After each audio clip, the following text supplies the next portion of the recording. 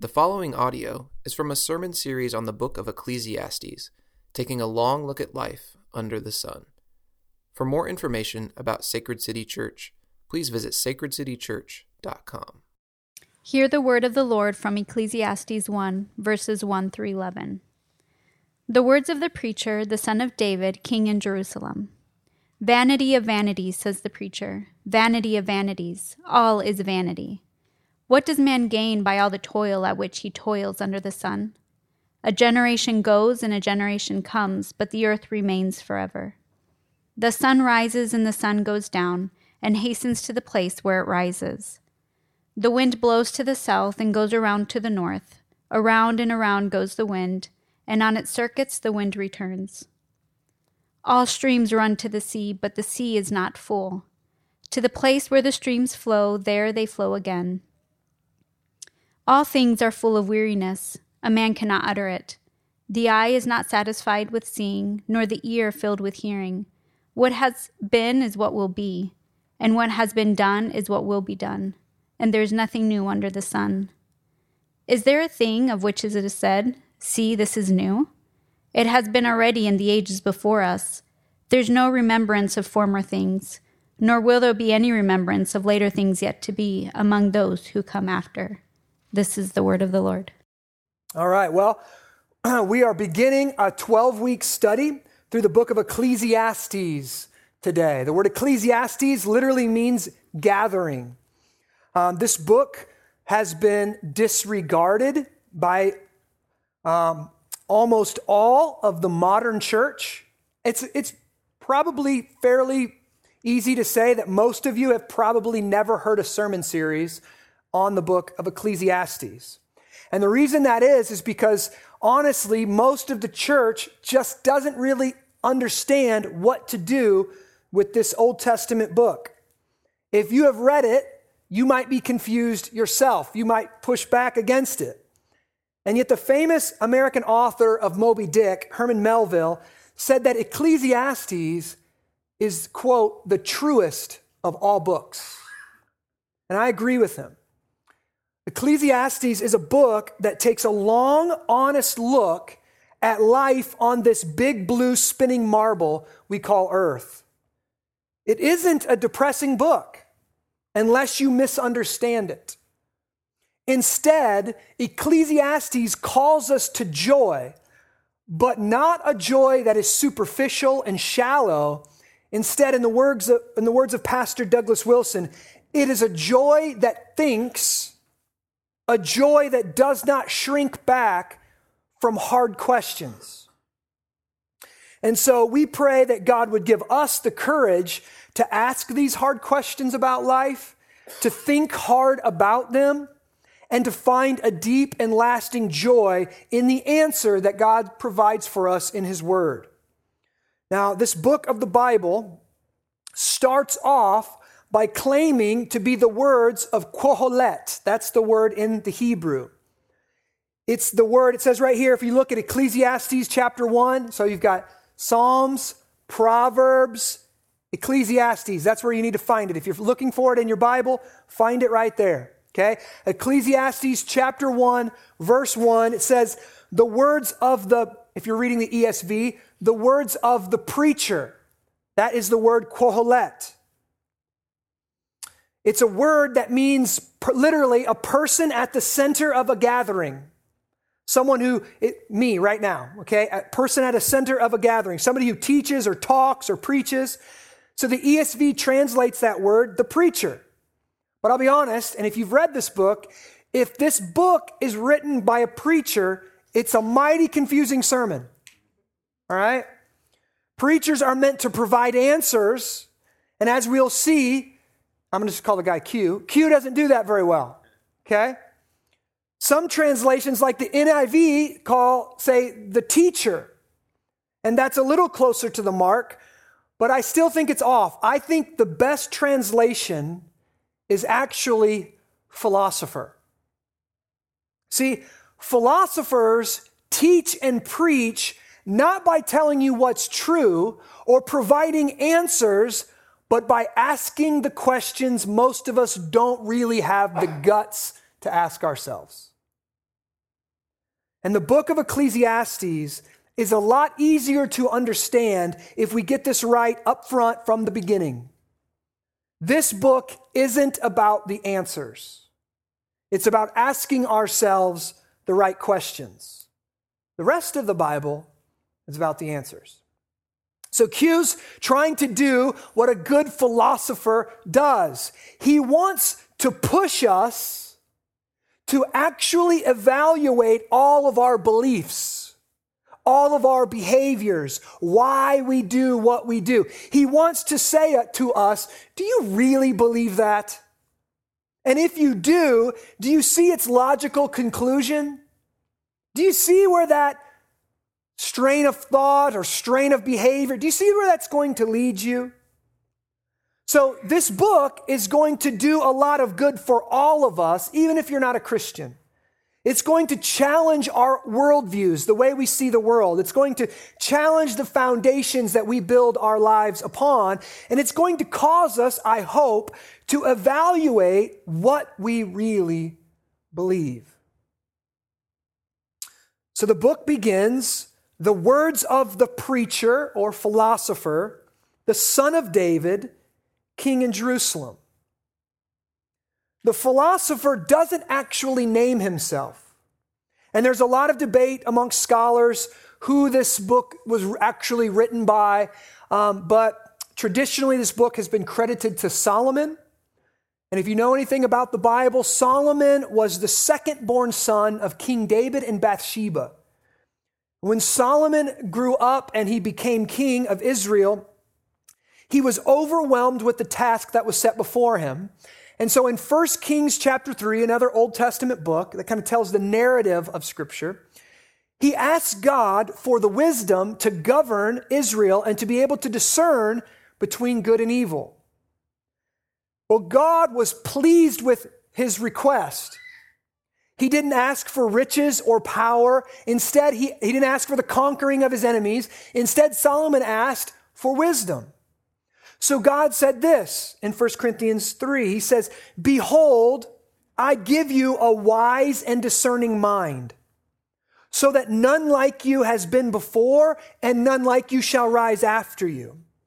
And then he added to that as the proverbial cherry on top, "I give you also what you have not asked for, both riches and honor, so that no other king shall compare with you all your days. And if you walk in my ways, keeping my statutes and my commandments, as your father David walked, then I will lengthen your days." It's interesting here that God gave him the answer to his prayer. God gave him wisdom, and he added to it riches and power and honor. But what's interesting is that the wise and understanding mind was not a guarantee of good and God-honoring behavior. And that is exactly what we witness if we study the life of Solomon. He was wise. Kings and queens sought out his wisdom. He was one of the richest men to have ever lived. He was powerful. But he was also a man of great excesses and sins. He had 700 wives and 300 concubines. That's 300 live-in girlfriends. Many of these wives were foreign queens and princesses married to build alliances with other nations. And as you follow the narrative of Solomon's life, he disobeyed the voice of God. He disobeyed the words of his father, and his heart was turned away from God and toward the foreign gods of these other women. And Solomon's reign was marked, it's interesting, it's marked by great national and economic success. So everybody was making money, everybody was prospering, and yet it was also marked simultaneously by spiritual bankruptcy. Solomon was a man who had to try everything for himself, never content to learn from the mistakes of others or heed the voice of his father. And so Solomon's spiritual wandering cost him and the nation of Israel dearly. His kingdom because of his sinfulness and his abandonment of God, his sinfulness caused the kingdom of Israel to eventually be overthrown. His wealth, all of his wealth, plundered. His temple, the great achievement of his life, destroyed. His nation carried off into captivity, all because of his rebellion over and against God. Now, this is where Ecclesiastes comes in. The philosopher, Solomon, is looking back over his remarkable life and meditating, ruminating on the lessons learned. He's the old guy on the rocker on the front porch, just watching life, thinking back over his life. And this old man wants to teach us a thing or two.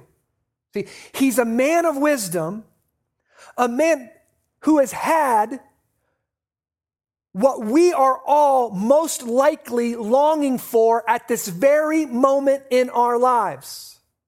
Most of us right now are grasping for money, more of it. Grasping for success, more of it. Grasping for power, more of it. Grasping for privilege, grasping for sex, more of it. Grasping for wisdom. But although he had all those things, he didn't have, listen, the one thing necessary to enjoy those things. And that's an important theme in this book. Let me quote Doug Wilson again. I've got it up on the screen. One of my favorite quotes. I've had this stored for like 10 years. God is the one who gives things, and God is the one who gives the power to enjoy things. These are distinct gifts, just as a can of peaches and a can opener are distinct gifts. Only the first is given to the unbeliever. The believer is given both, which is simply another way of saying that he is given the capacity for enjoyment. Now listen, I hope you get that. God gives a can of peaches to every single person when they're born. But the can opener, he only gives to the believer. And Ecclesiastes, and I'm going to prove that to you, Ecclesiastes is about the frustrating reality of life with a whole lot of can of peaches, but no can opener. This is why the philosopher begins and ends his book with this. Vanity of vanities, says the preacher. Vanity of vanities, all is vanity. Well, that's encouraging. Well, what is that? First off, we've got to understand what this word vanity is. It's very hard to translate. The Hebrew word is havel.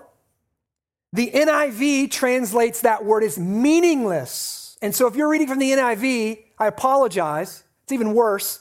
Meaningless, meaningless. Everything is meaningless. And I'm going to tell you, that's not a good translation. Later, the philosopher is going to say in chapter 4, verse 6, better is a handful of quietness than 2 handfuls of toil and a striving after wind. Well, if one way of living is better than another, then obviously everything is not meaningless, right? So when you go to the Hebrew, you see that havel is actually translated literally as breath, vapor. Think about walking outside on a late spring morning in the middle of June, and it's 10 degrees out, right? And letting your breath exhale, and what happens? That's life. That's everything. You breathe out, you see it, it's gone. The philosopher says that's life, vapor, vapor, breath, breath. It's short. Think about it. You breathe out, it's there, it's gone. It's elusive. You can't grab it.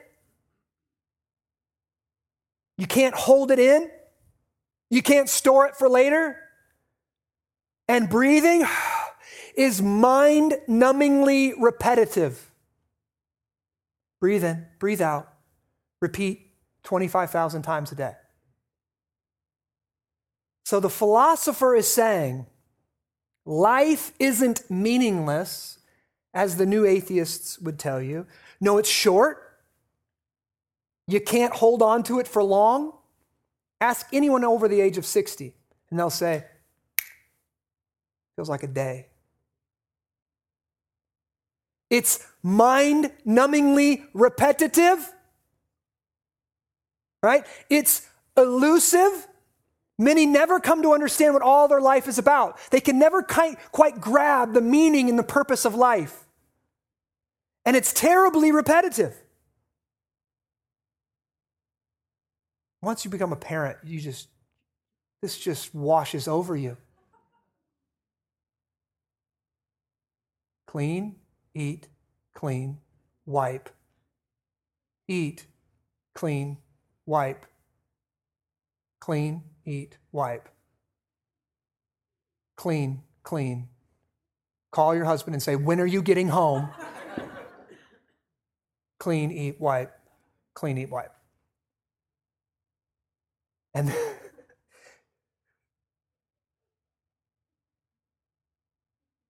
now listen, I love this. Like a good philosopher, Solomon asks this question that he wishes for all of us to meditate on this morning. So he kind of lays out this thought, everything is a vapor, everything is a breath, and then he asks this question. Here's the question he wants us to meditate on this morning.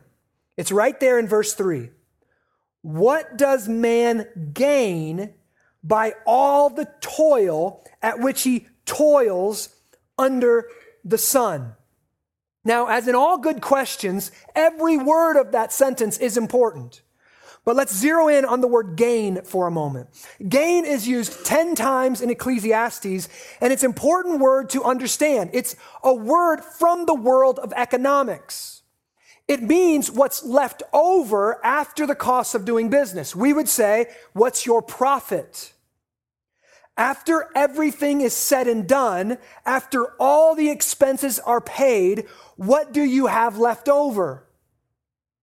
The philosopher is looking at us and his readers, and he's saying this: you're so busy. You are just busy little bees, aren't you? You're working so hard.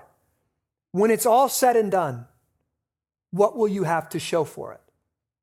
What will be your profit? What is your life for? What is your life accomplishing? What difference are you making? Now, these are the unasked and unanswered questions that we all run from. These are the questions that drive men and women into midlife crises of all sorts. It's funny, if it wasn't so true, it would be funny, how long we try to go without asking or answering these questions. Listen, if I asked you to meet me here Saturday night from 6 p.m. to 7 p.m., hey man, will you meet me at the theater from 6 to 7? First response, sure dude. What for? Why? You would be so concerned about wasting 1 hour of your life that most of you wouldn't even show up if I didn't give you a good reason to be here. And the philosopher says to us this morning, you will ask a question like that about how you spend your Saturday night, but will you ask a question like that about how you're spending your life? Will you ask why? Will you ask what's it all for? Can you answer this question? What is your life about? How do you know your life is not a waste? What will you actually accomplish with your life? Now listen, if you're not asking that question, you're not living thoughtfully. You're not living as a human being. You're living as an animal. You're going on your gut, on your instinct.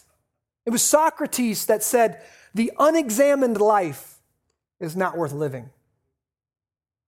How pitiful if your life can only be enjoyed by not thinking about it. How sad. Solomon here is pushing us into a corner with his question. And like a good philosopher, he then goes on to illustrate his point well. So look, verse 3, what does man gain by all the toil at which he toils under the sun? The answer to that, it's implied in it, is nothing. A generation goes and a generation comes, but the earth remains forever. So what Solomon's saying is the earth keeps spinning, people keep dying, people keep being born, and the earth keeps spinning. Sometimes I love going back and looking at old pictures from the Quad Cities and seeing the Mississippi River and thinking about how many different people have walked this earth and lived in even your house and sat by the same river or sat by the same pond and watched it. A generation comes, a generation goes, but the earth remains forever. And then look what he says. The sun rises and the sun goes down and hastens to the place where it rises. This word is like a breathless. It means breathless. So what Solomon is saying is even the sun is tired. Every day, sets, it rises. It sets, it rises. He says this life is so exhausting and so repetitive, even the sun is tired. Keeps reading. Verse 6, the wind blows to the south and goes around to the north, and around goes the wind, and on its circuits the wind returns. This is repetition. 7, all streams run to the sea, but the sea is not full, to the place where streams flow, and there they flow again. So he uses 3 illustrations from creation about the repetitive nature, the elusive nature of life. And then look at verse 8. All things are full of weariness. A man cannot utter it. You know what he's saying? He's saying we can never get to the end of explaining this frustration that we have with life. The repetitive nature, words are never enough. He says this, the eye is not satisfied with seeing. Your Netflix queue tells the story of this, right? Your eye never fills up. Your eye never says, I've had enough. I've had enough of that, right? Hopefully your mind does. Hopefully your will does. But your eye never gets tired of seeing beautiful things, right?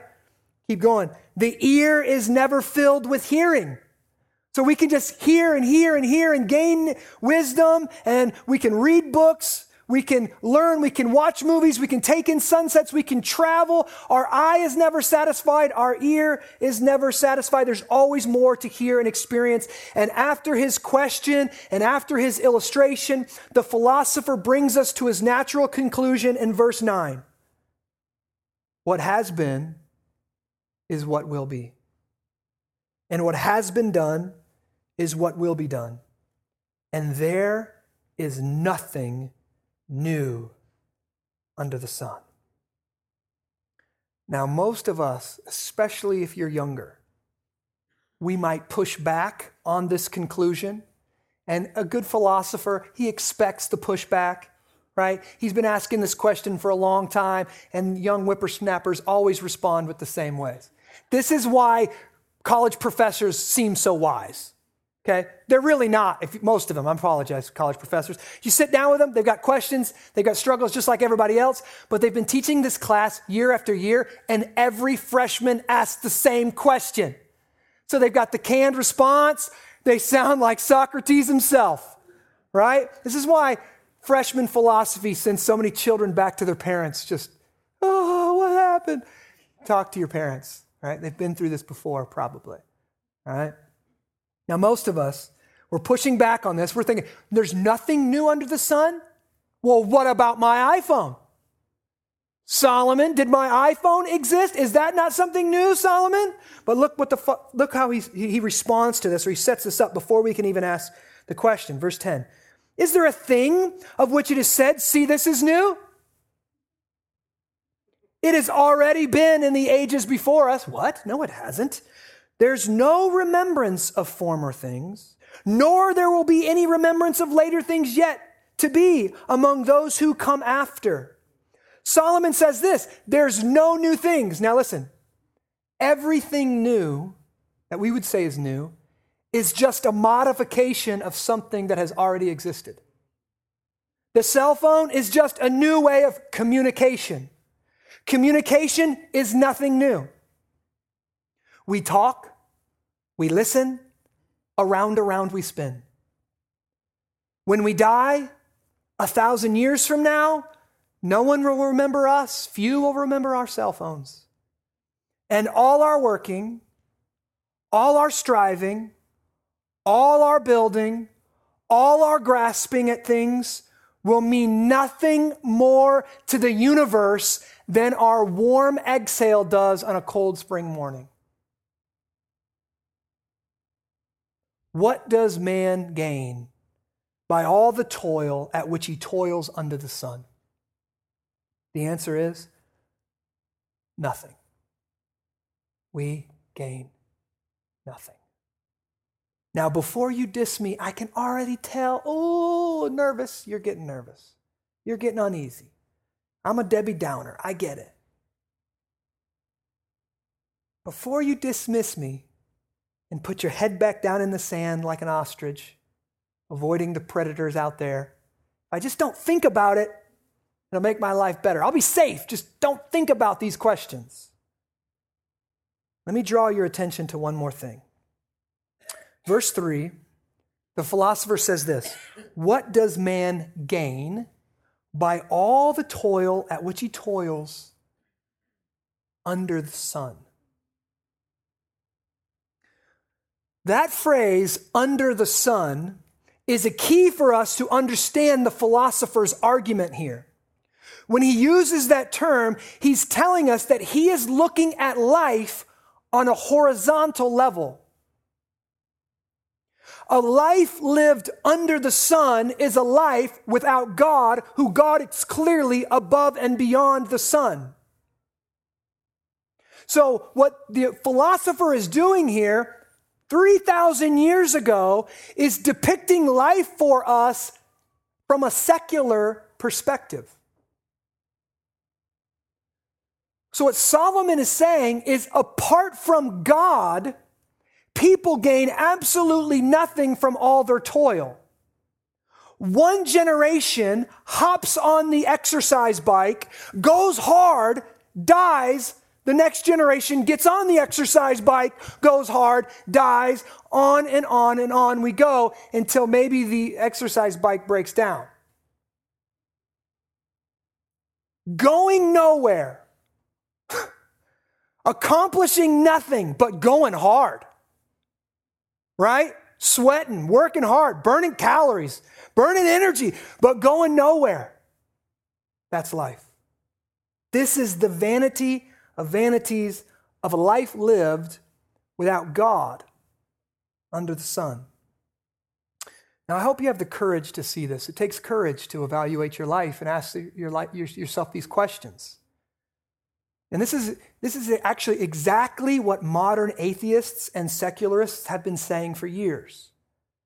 From a naturalistic perspective, they say we came from nowhere, from nothing. We are going nowhere for nothing. Now, it's interesting to me. When you ask a naturalist, so what? Like, how do I live that worldview? How do I live as a part of that story? How am I supposed to wake up every day knowing my life is utterly pointless and live a good life and make the world a better place? How can I even determine what a good life is in that worldview? Everything was pointless and meaningless. Everything will be pointless and meaningless. Somehow I'm supposed to find meaning in the middle there? You know what these secular scientists say? Secular scientists, psychologists, some of these are some of the brightest people in our world today. And you know what they tell you to do? Stop thinking about it. I thought it was the Christians who didn't want us to think about things. I thought it was the Christians who based their life on blind faith. No. See, the secularists say life is meaningless, but you can't really believe that if you want to live a meaningful life, so therefore, don't really think about it. Live like your everyday life has meaning. Now, I don't really know where Dr. Jordan Peterson is at spiritually. He's a Harvard-trained evolutionary psychologist that has been using the Bible in many of his lectures on YouTube and in his new book, 12 Ways. And this is how he describes what Solomon's talking about here, the meaninglessness of life, or the repetitiveness of life.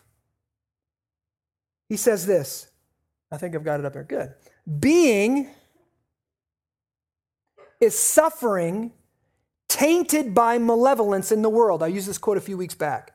So what's the meaning of life? So first off, he says, being is suffering tainted by malevolence in the world. He's saying the world is broken. There's evil out in the world. The world is full of suffering. So that's the meaning of life. Life is hard. Life is difficult. And there's wicked people out there. So what's the meaning of life? He says this. There's pain to alleviate.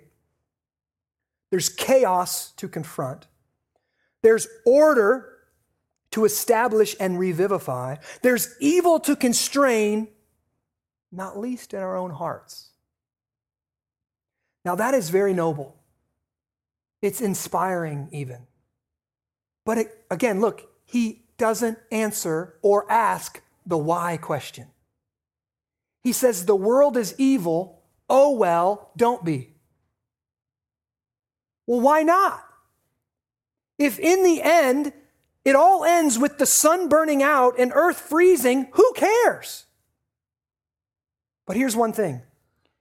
In a Christian worldview, Peterson is correct. Do you know the Christian story? Do you know the narrative of the Bible? That the Bible teaches us that God exists outside of creation, alone. He is the only one who's good, right, and perfect. He's the only one who is what the Bible calls holy. And God chose, out of his own will, to create everything that exists. And when he created it, God said, it is good, it is good, it is very good, that everything was created perfect. And yet one of his creations, first off, an angel who eventually rebelled against him, and then that angel ended up tempting the first human beings, and Adam and Eve were tempted, and they rebelled against God. And when they rebelled against God, the earth, the universe was cursed, and the human race was cursed. And so we call that the fall. So creation, everything was good. Fall, everything fractured. Everything became vanity of vanities. In this system, guys, there was no hope for making things right. Every human being is bent. Every human being is fractured. Every human being is born and they jump on the exercise bike. Well, if you're on an exercise bike, how are you going to change anything? How are you going to influence anything? How are you going to fix anything? And the story of the scriptures is no one could. Solomon couldn't. His father David couldn't. Samson couldn't. You go through every hero of the Old Testament and they all lived their life on the exercise bike, burned a lot of energy, and died. And the earth kept spinning. And humans kept sinning. And wars still ravaged the world. Everything under the sun has been cursed because of the rebellion of mankind.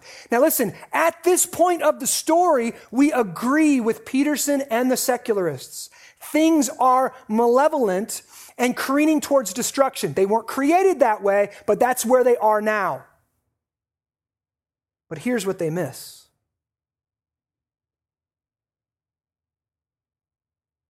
The Bible tells a different story. The Bible tells a story where the meaninglessness under the sun can be healed by one from beyond the sun.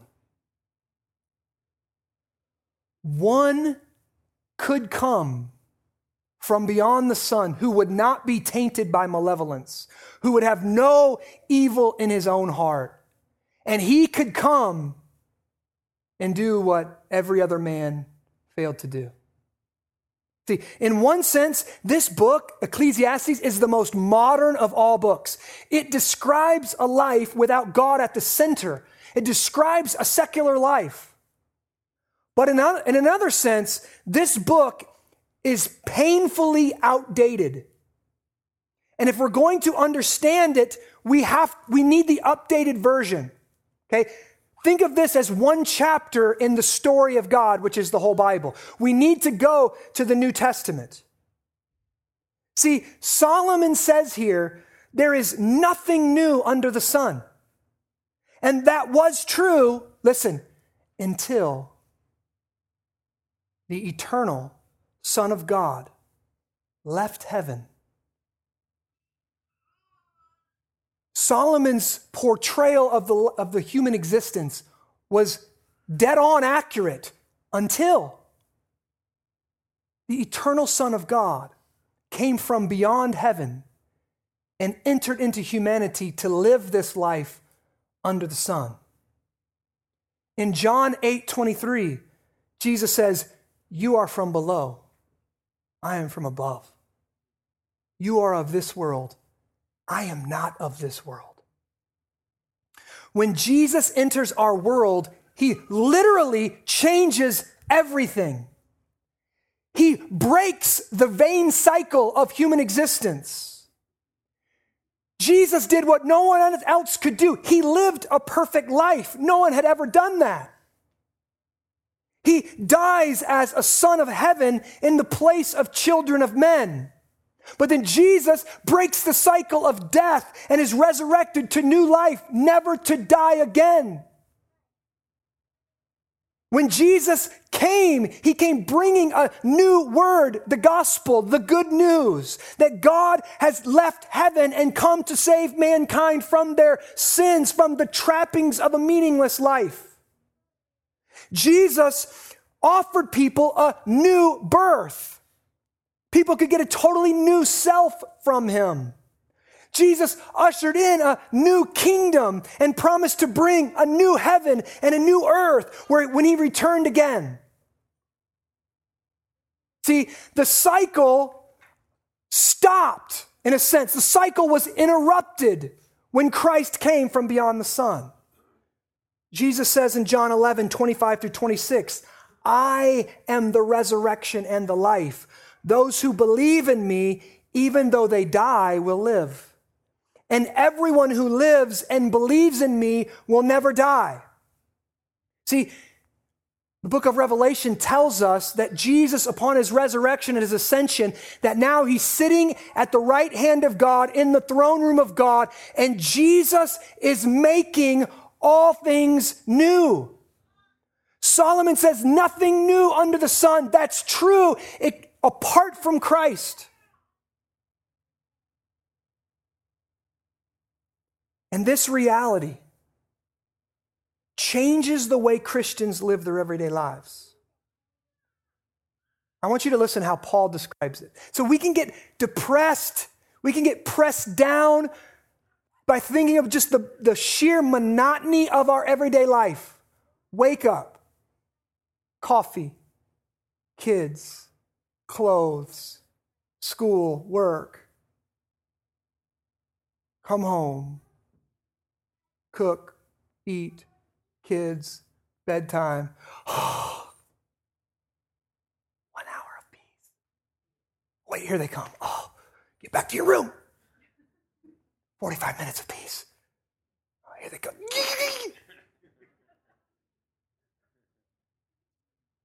You got kids, you know what I'm talking about. You don't? You will someday, maybe. And we can ask ourselves, Christians, you should ask yourself too, is what I'm doing, does it matter? These diapers, does it matter? This food, does it matter? This working out, does it matter? This neighbor being kind to my, does it matter?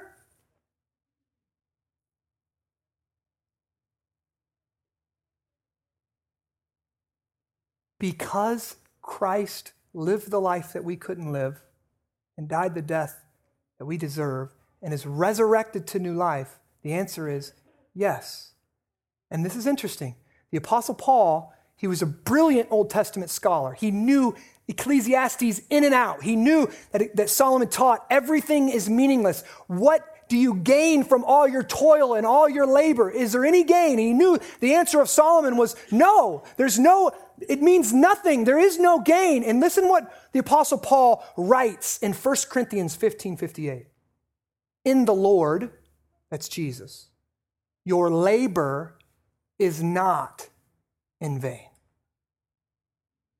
For Christians, because Christ was resurrected, everything we do in life has eternal significance. Everything. I'm going to quote an extensive quote here as I close from Tim Keller. He said it so well, I couldn't change it. I just said, I'm going to quote it. This is what he says. Do you know what it means to be a Christian? It means to know that everything in this life is just a reflection of the truth of God's nature. I know the reason that there's spring after winter. I know the reason seed, when it dies, brings up a flower, because that tells me something about ultimate reality, that God brings life out of death. I know when I talk to somebody on a subway, I could turn them toward God. So if that person makes a decision to move toward God, that conversation in the subway could be something that has this gain, this for a profit. 3 billion years from now, that person and I could be sitting around the throne laughing and saying, you remember that conversation on the subway? Right now counts forever. Everything means everything, or else nothing means anything. Those are the two poles. If Jesus is the meaning of life, if everything you do during the day is connected to him, don't you see everything means everything? The baby is crying at 4 a.m. You get up, you get your hands full of all that stuff. Now, there are two ways to look at it. You can say, this child is just the chance pattern of matter that is a result of a chance collision of molecules. This child eventually will die and rot, probably after I've died and rotten.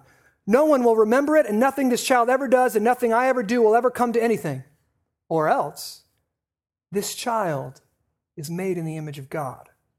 This child is an immortal soul. This child, if he or she turns to the Lord, he or she and I will sit around the throne 3 billion years from now, laughing and loving in each other's arms and casting our crowns before Jesus, lost in wonder, love, and praise. Everything means everything. When I clean up my house, it's not because I have an electrochemical need in my brain for order. It's because I'm made in the image of God who brings order out of chaos. Everything means everything. If Jesus is your meaning, you have splendor in the ordinary in every bit of your life. Even the smallest details of the humdrum of life is shot through with glory. Either nothing means anything or everything means everything. And there's nowhere in the middle. I want to ask you this morning, where are you at on that spectrum? Does your life have meaning? Now, I know we want to say, yeah, it does, because I'm just loving my kids and I'm just doing good work, but you're dying. They're dying. Does it have meaning? Now, you might be a Christian and you say, well, I've checked that off my list. Of course, I know God. But is God at the center of your life?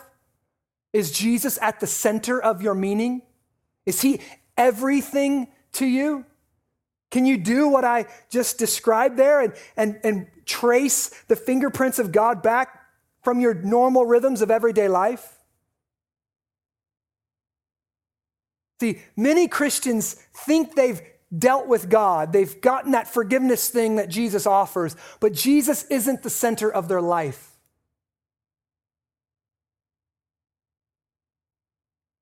I'm asking you this morning, You begin by thinking about it, asking yourself the hard questions. What is my life for? Why am I here for? And the answer is, if it's anything other than Jesus Christ, it's going to amount to nothing. But if it is Jesus Christ, everything is everything. Let me pray. Father, I thank you for the gift of your word. I thank you for Solomon, his brokenness, his searching, his rebellion from God that can teach us to not touch the hot stove, can teach us to not live a life of meaningless, not waste this one gift that we've been given from you. I pray that our life would find its meaning in Jesus Christ, and then everything in our life would have meaning. All of our labor is not in vain in the Lord. For those of us who've never embraced faith, I pray that they would see the goodness of Jesus. They would evaluate his claims. They would search his life and search his legacy. And they would find you at the center of it all. And they would begin to center their life around Jesus Christ. For the Christian who has been Christian in word, but his life or her life does not have Jesus at the center, I pray that you would bring repentance. You would turn from chasing after idols, chasing after all the things that Solomon had, chasing after all the cans of peaches, and they would find the can opener, Jesus Christ.